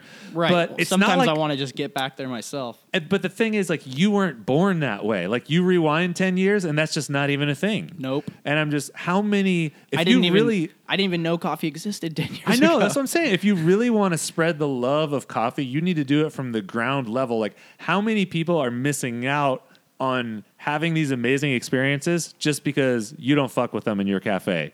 Or you just pass them off, or you don't take the time to build that relationship or just be friends with people that come through your door. And there's like potential in everybody. And I mean, I'll forever appreciate that not only you guys exposed me to coffee, you and Jared, started with you, but also taught me how to make my own coffee at home. And instantly, I literally, I went on a journey. I had, the MyPressy espresso machine, like, rest in peace. That was the sickest thing that ever existed. And I was pulling 6 shots at home, and I was saving money. I was making shots for like 50 cents. I think it was my total cost per shot after buying beans from you guys.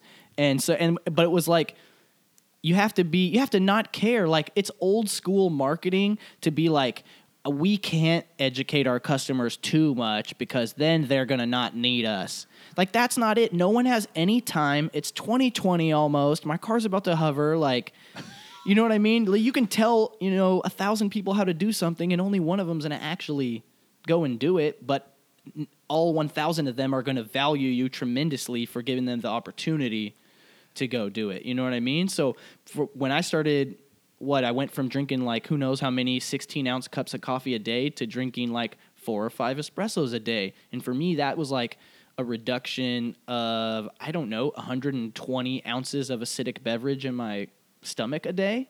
So that was pretty awesome. I think there's a misconception about how big the pie actually is and how people are going to take you out of business, or I don't want to share my secrets, or I don't want to do this. And the world is growing. 2, there's people being exposed to you who have never been exposed to you before. And 3, like you said, most people aren't going to do the work. And if they do, they're going to do it in their own way. It's going to be a different version that's going to appeal to their own specific clientele. And there is not another you. Like, I'll tell everybody everything we do.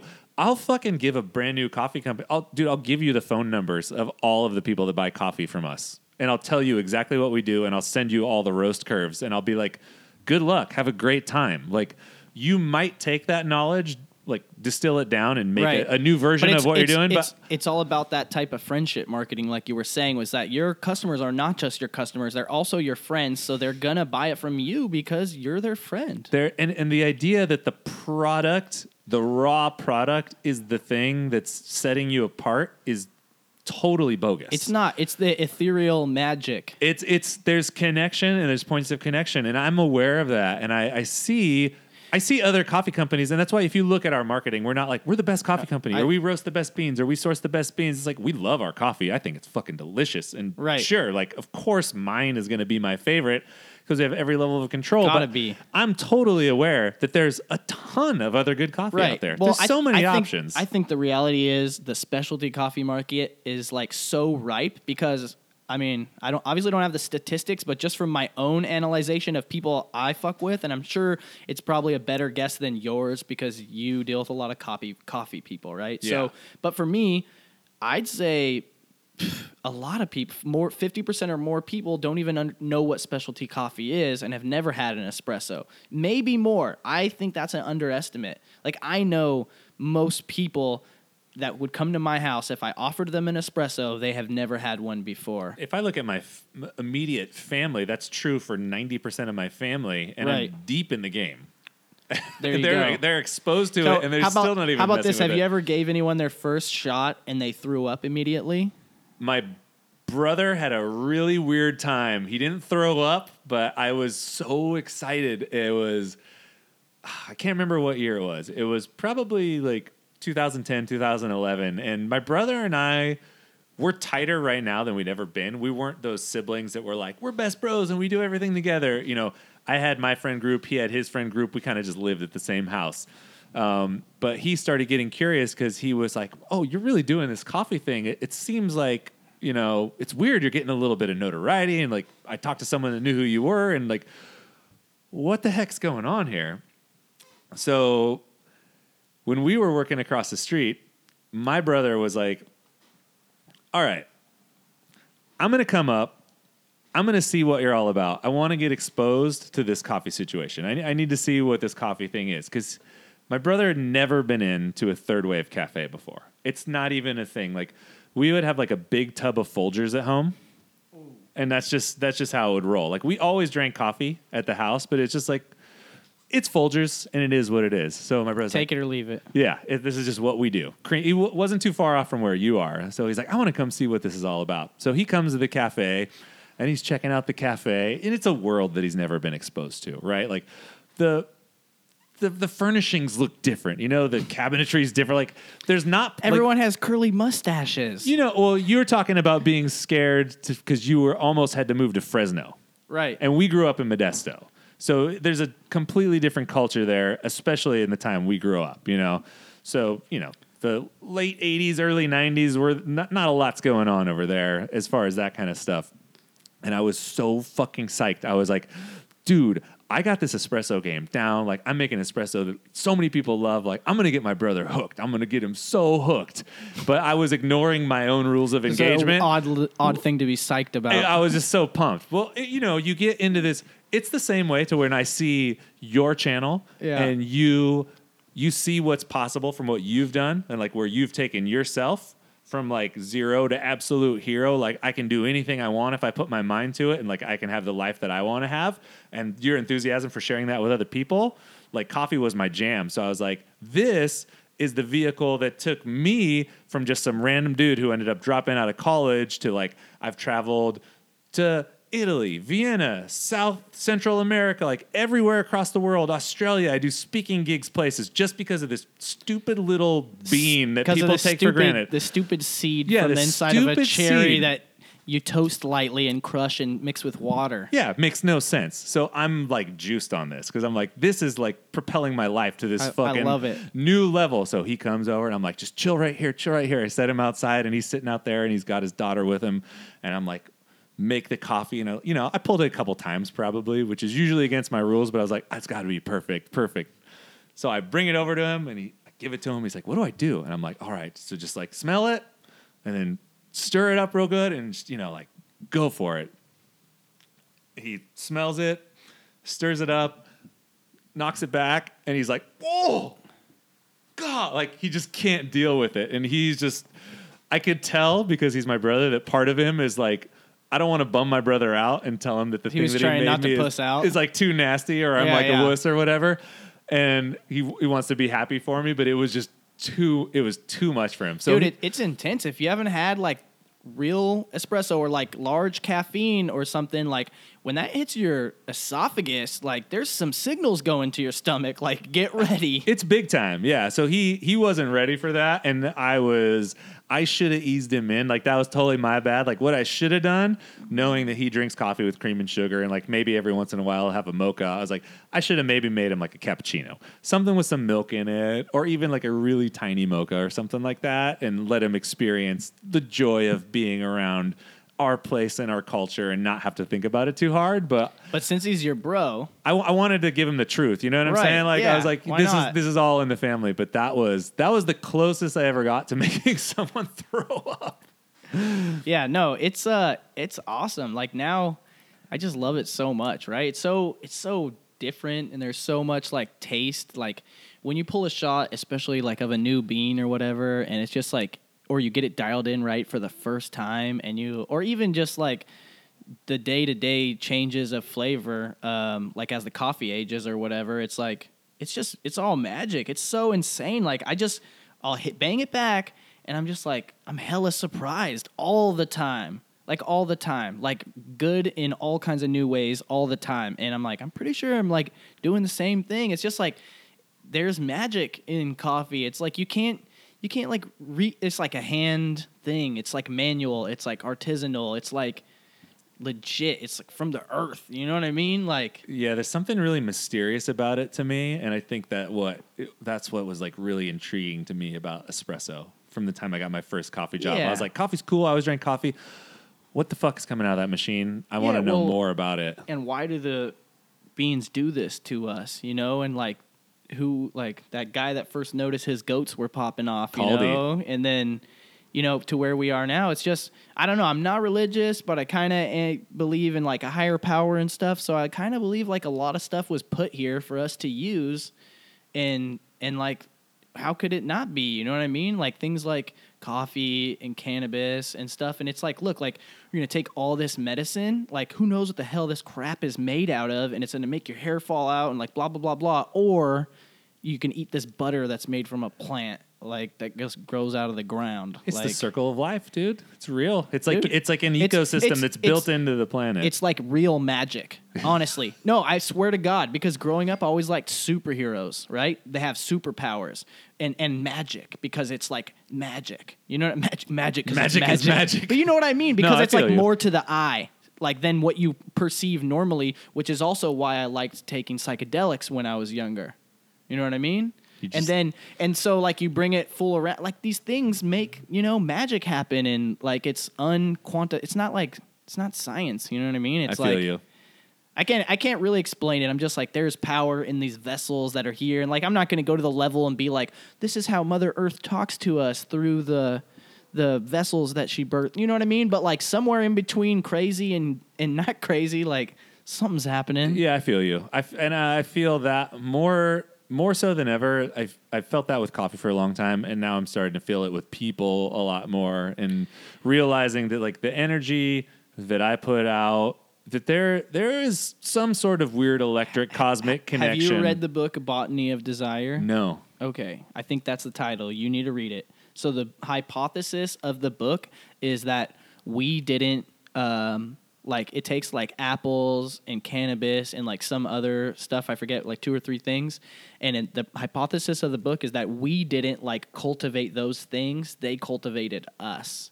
And so it's like, like we didn't make cannabis super potent. Cannabis developed those properties because it knew we would cherish it and take care of it and take it everywhere we went and cultivate it and like keep it alive.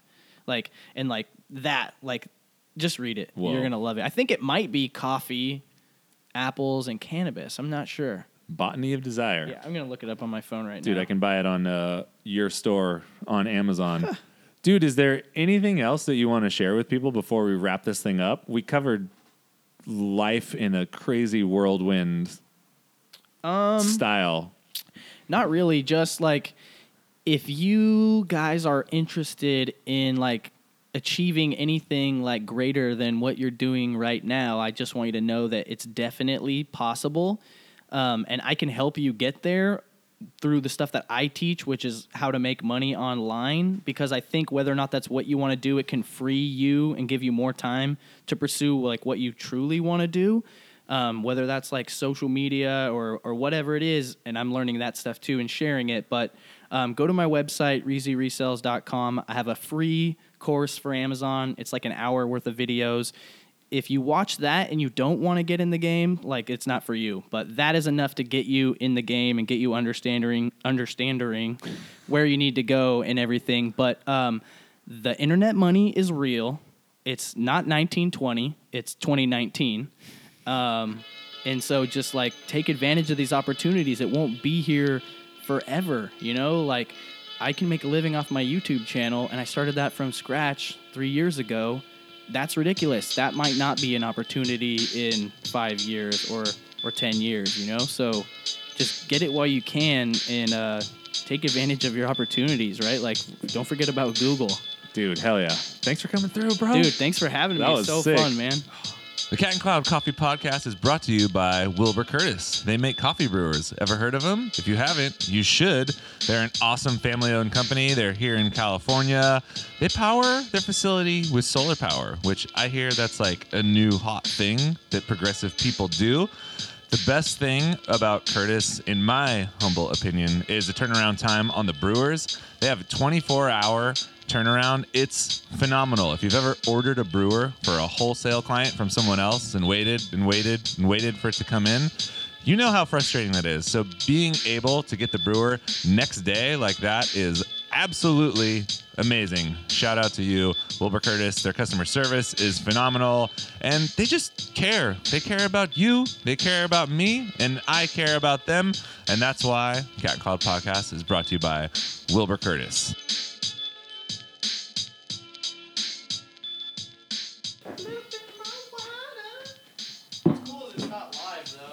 No, we can say anything. We can take out anything.